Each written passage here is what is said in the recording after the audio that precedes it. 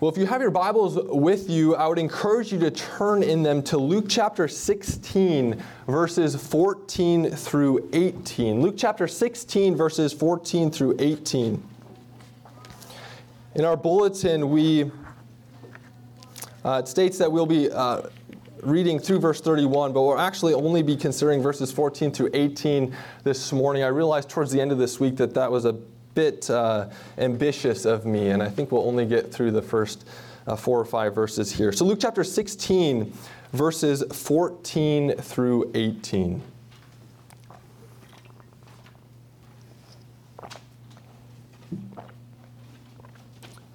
Well, please turn your attention to the reading of God's Word. Luke chapter 16, verses 14 through 18. The Pharisees, who were lovers of money, heard all these things, and they ridiculed him. And Jesus said to them, "You are those who justify yourselves before men, but God knows your hearts.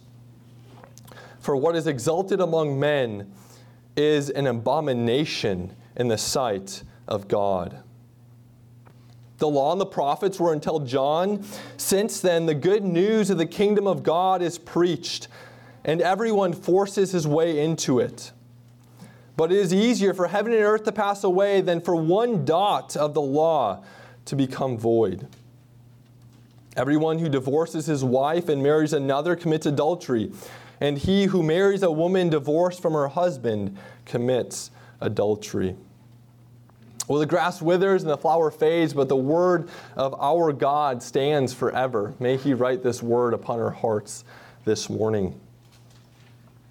As you may recall, in this section of Luke's Gospel, Jesus has been going back and forth between addressing the Pharisees on the one hand and His disciples on the other. For instance, if you recall back to chapter 15, Jesus was speaking directly to the Pharisees, the shepherds of God's people in His day, and indicting them for being neglectful shepherds. And He then tells these 3 parables about what it means to shepherd the people of God. It means to pursue and restore the erring member. And then last time we were together in the first 9 verses of chapter 16, Jesus turns His attention and now addresses the disciples and tells this difficult parable of the unfaithful or unjust steward. And the application that Jesus gives His disciples is in the realm of money. They are to be generous. They are to be faithful stewards. No one can serve both God and money. Well, for those of us who've been in church for any number of years, we probably all have fallen into that trap where we, quote unquote, listen for others. That is to say, you're in church, you might be listening to a sermon, and you begin to think to yourself, boy, I hope so-and-so is listening, because this would be especially applicable to them. We listen for others. Well, I believe the disciples probably were doing that in verses 1 through 9. Jesus was specifically telling this parable to the disciples and applying it in the realm of their wealth. And I'm sure they were thinking to themselves, if this is applicable to us, how much more so to the Pharisees? I hope they're listening in. And in fact, they were. Because you'll see that this passage begins in verse 14 with this reference to the Pharisees hearing all of these things. Probably in reference to verses 1 through 9. And they did not like what they heard. Why? Because they were lovers of money. Now, you remember in verse 9, Jesus talked about how he was kind of playing on this idea that was common in the Greco-Roman culture, that money was a means of gaining status, of gaining friends. You use one's wealth to create friendships with people who are in a higher station of life than you, and those on an equal footing and those below you. So wealth was very much bound up in climbing the social hierarchy of the Greco-Roman world. And so when Jesus says that the Pharisees were lovers of money, it also implies that they were lovers of status, of honor. Their main drive in life was to climb that ladder of the social hierarchy. They did not like what Jesus was saying. As a consequence, we read that they were ridiculing him. Now, this word for ridicule that's used here by Luke is used in the Greek translation of the Old Testament, Psalm 22, verse 7. Now, we sang Psalm 22 for the last few weeks leading up to Good Friday and Easter because it is a psalm all about Christ. The first half has to do with the crucifixion of Christ, and the second half has to do with the resurrection of Christ. Christ himself quotes this psalm as he's hanging on the cross. And in verse 7, the psalmist prophesies about when Jesus is hanging on that cross, he is going to be sneered and ridiculed by the rulers of this age. And then the same word is used in Luke chapter 23 when this comes to fulfillment. Jesus is actually hanging on that cross, and the religious leaders and rulers of his age are sneering and ridiculing our Lord. Therefore, as the Pharisees here are ridiculing Jesus, they are ridiculing him in a way that's foreshadowing that ridicule that he will experience later in his ministry as he hangs on that cross.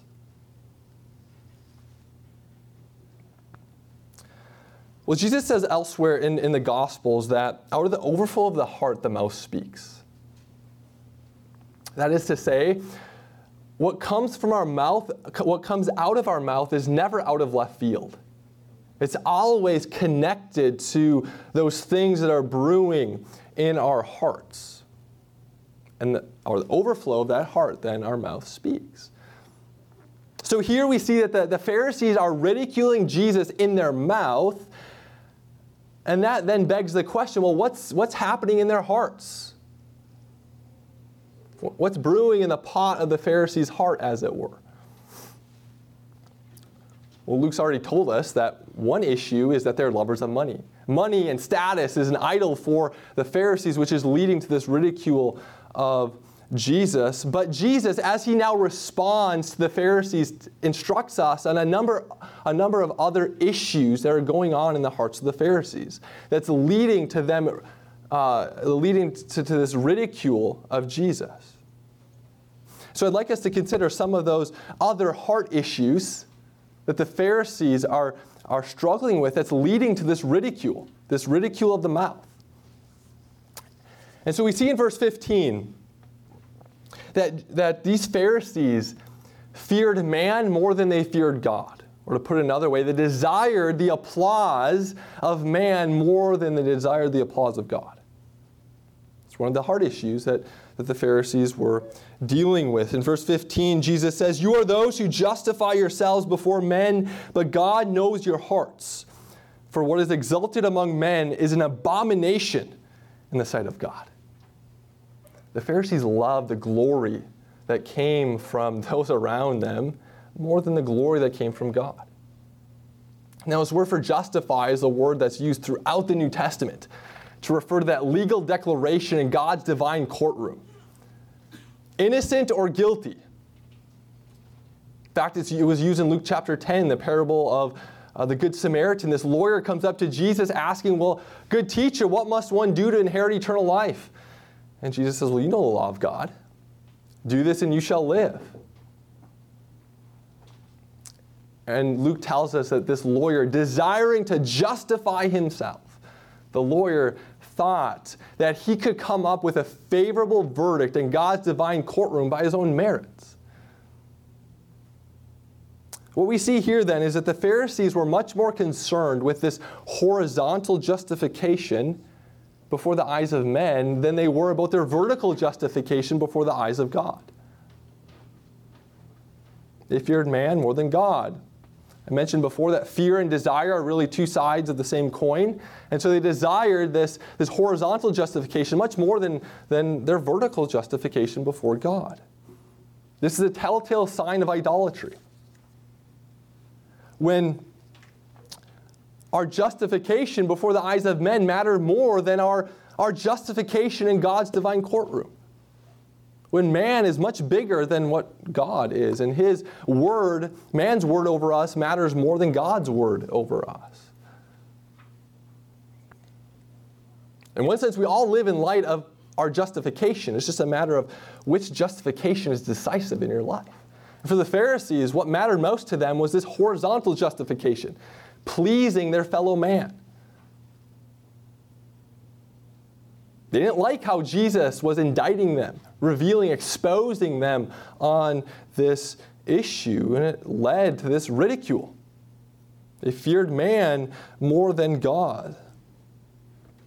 But we also see another issue that the Pharisees are exemplifying here is that they were misreading Scripture. Not only were they fearing man more than God, but they were misreading Scripture. This is why Jesus in verse 16 has this reference to the law and the prophets. You'll see that Jesus says, "The law and the prophets were until John, but since then the good news of the kingdom of God is preached, and everyone forces his way into it." Here Jesus refers to the great plan of redemptive history. The law and the prophets is shorthand for all of the Old Testament. He's summarizing all of God's revelation in the Old Testament and is now signaling that a new era in redemptive history has dawned in his coming. The good news of the kingdom of God has been preached, or is being preached. It's a whole new stage in history that's beginning with the coming of Christ. The Pharisees have failed to recognize the signs of the time. Now, this last phrase in this verse is difficult. It's difficult to translate. It's difficult to know exactly what Jesus is getting at. Our ESVs say, "And everyone forces his way into it." Some of you may have a footnote in your Bibles for an alternate reading which says something to the effect of "all are urged forcefully or insistently into it." I think that's a more faithful rendering of that phrase, meaning everyone is urged, compelled, insistently invited into this kingdom. What that phrase then is teaching us is the unique nature of this kingdom of God that Jesus is instituting. And this unique nature of the kingdom of God is that everyone is insistently urged to enter into it. Meaning it has this uniquely inclusive nature to it. Something that the Old Testament scriptures Old Testament kingdom didn't quite have. For instance, we know that as this kingdom continues to dawn, and especially in the book of Acts, the Gentiles are folded into it. The Gentiles are urged insistently to enter it. That didn't happen in the Old Testament. The Gentiles weren't compelled and urged to enter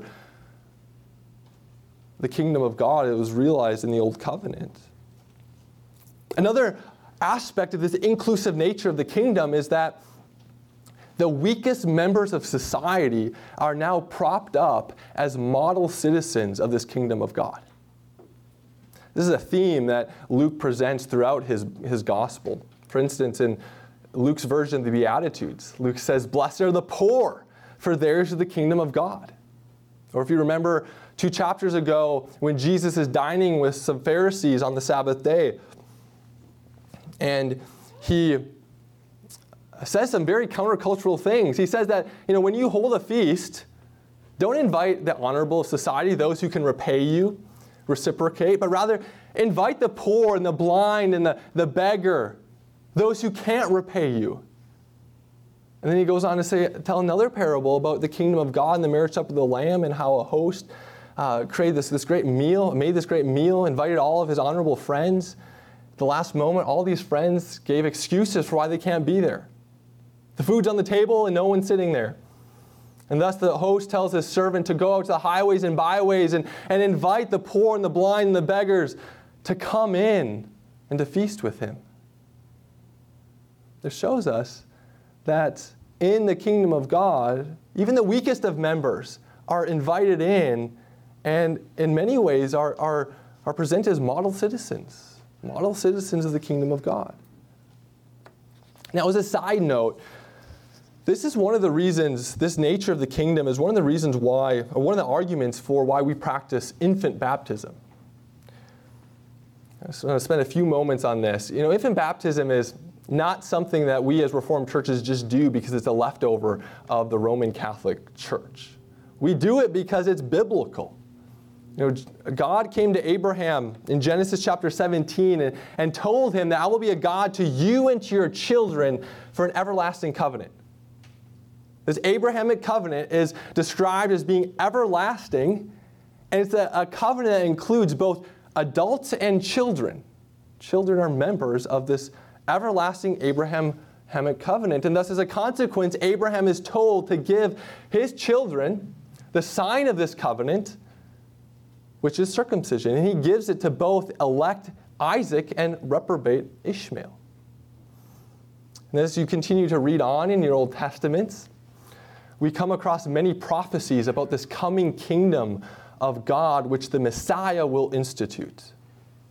And many of these prophecies about the coming kingdom speak about the inclusive nature of this kingdom. It's a kingdom that will bless the nations. A kingdom that will go forth beyond Palestine to the nations. But we also read that this kingdom is a kingdom that's going to continue to bless the children, continue to include the children. So when we come to the New Testament, the pressing question that's on our minds is, do the New Testament authors continue or discontinue this fundamental paradigm of including children into the covenant and people of God? Now that's the pressing question that's in our mind, or should be in our minds, when we approach the New Testament. Now it would be very strange for this kingdom, which one of its chief identifiers and markers is that it's much more inclusive than the kingdom of the Old Covenant. It would be very strange if this inclusive kingdom, when it comes to the topic of children, is now much more exclusive than that of the old.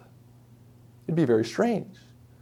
But actually we see that it's still very much inclusive when it comes to children.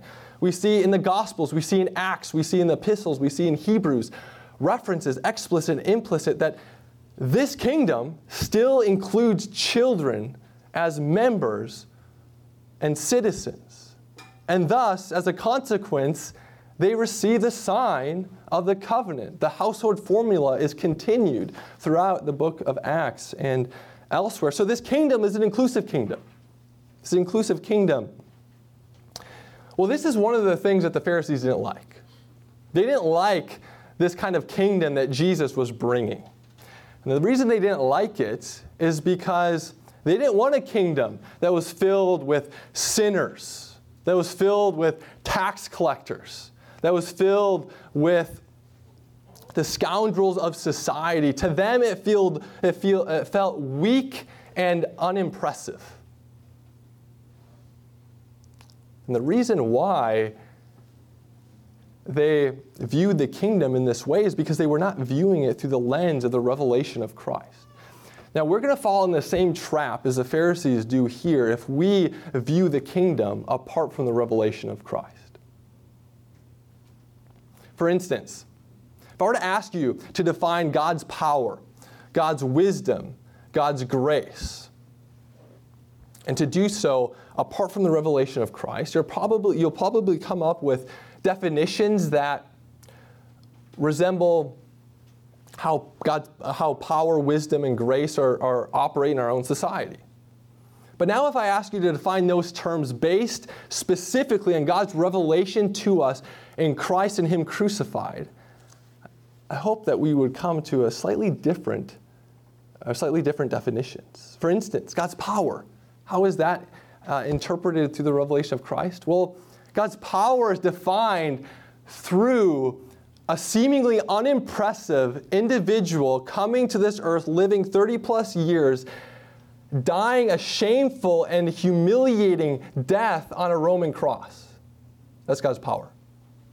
God's wisdom, His great plan to unite heaven and earth is by sending His Son to perish in the hands of His enemies.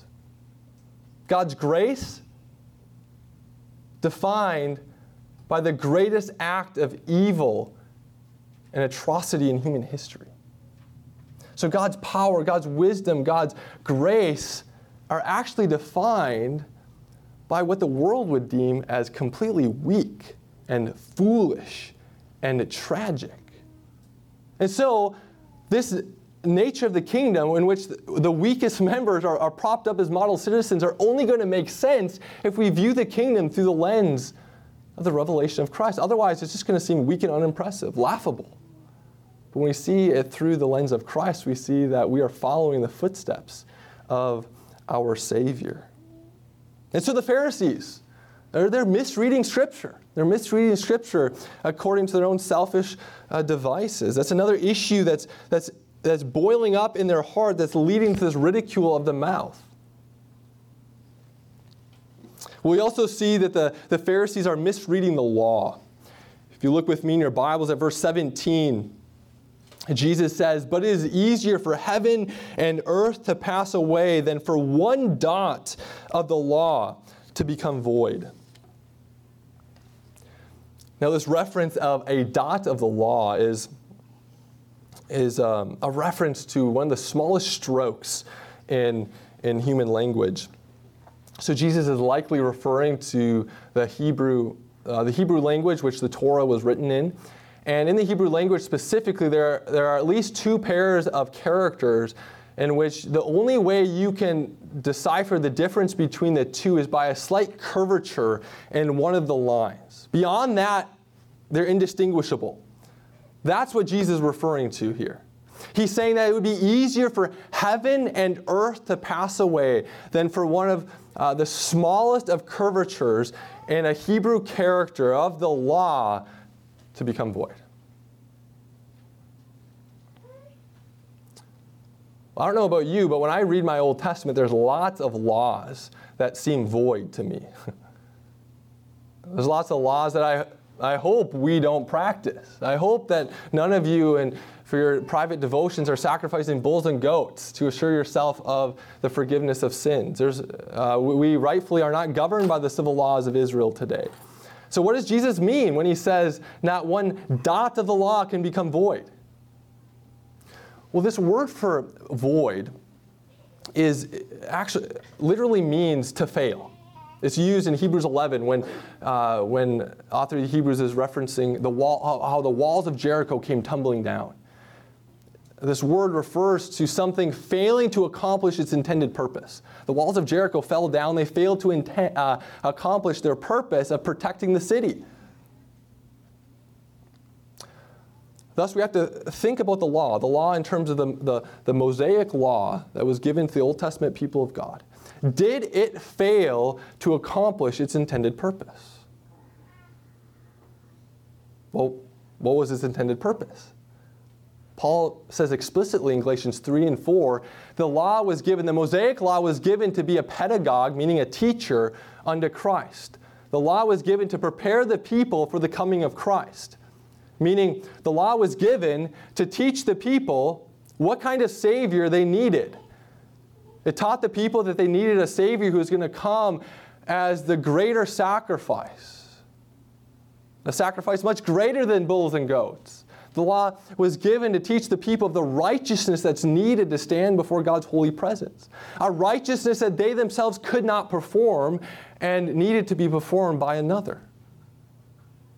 But the law also functioned as an avenue, a platform for Christ as the second Adam to come and do the work that the first Adam failed to do. Christ came, as Paul says in Galatians 4, under the law, the Mosaic law, to redeem everyone who's born under the law, whether it be the Mosaic law or God's natural law. So the law's intended purpose was to teach the people about the coming Savior and to be an avenue for Christ to do His work. And we see that it accomplished its intended purpose. Christ came and He fulfilled that law.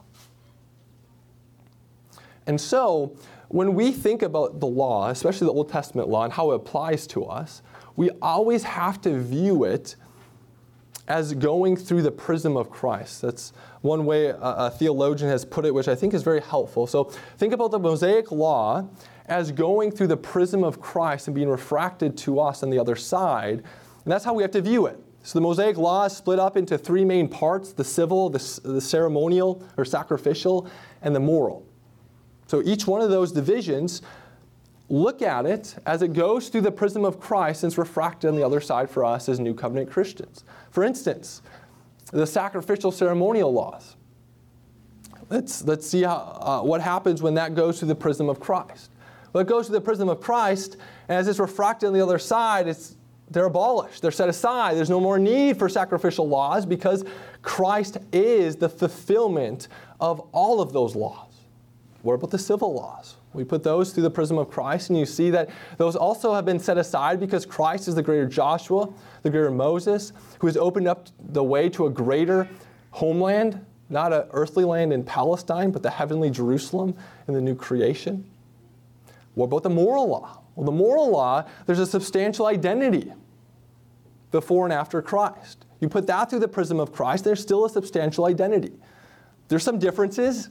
For instance, the seventh commandment with marriage and adultery, we now have the model of Christ and His church to guide us in our marriages, something that the Old Testament saints didn't have explicitly. So there are slight differences, but there's substantial identity. So this is what Jesus is saying. He's saying the law has not become void, meaning it's fulfilled its intended purpose. And now when we view the Old Testament law, we have to view it through the prism of Christ. And so, as an example, as a test case, he takes the seventh commandment of marriage to show the abiding validity of the moral law, even for those who live during and after the time of Christ. And so in verse 18, Jesus refers to this issue of divorce and remarriage, which is tied to the seventh commandment. And here he states a general principle when it comes to marriage, that God ordained marriage to be an exclusive relationship for life. That was God's original intention in creation. And that when one divorces his or her spouse on illegitimate grounds, it opens up the possibility for adultery. That's what Jesus is saying. Now, of course, Jesus is not being exhaustive on this issue. There are legitimate grounds for divorce that Jesus expounds upon elsewhere in Matthew 5, Matthew 19, and 1 Corinthians 7. We're not going to get into that today. But all that to say, Jesus is giving us the general principle. He's not stating exceptions. This oftentimes happens in Scripture with God's law. There are general principles, but then there are oftentimes exceptions to those general principles when it comes to moral truth. And so Jesus here is stating the general rule when it comes to marriage. And the reason why he picks the seventh commandment in particular may be because the Pharisees were being quite lax in their day when it comes to issuing divorces. And in one sense then denigrating God's original plan and purpose for this sacred institution. In the Old Testament, we see that the breaking of the seventh commandment is implicitly and explicitly referred to as an abomination before God. The breaking of the seventh commandment is an abomination before God. I'd like to connect this then to verse 15. So if you remember verse 15, that was that statement about how the Pharisees fear man more than God. The Pharisees were essentially people pleasers.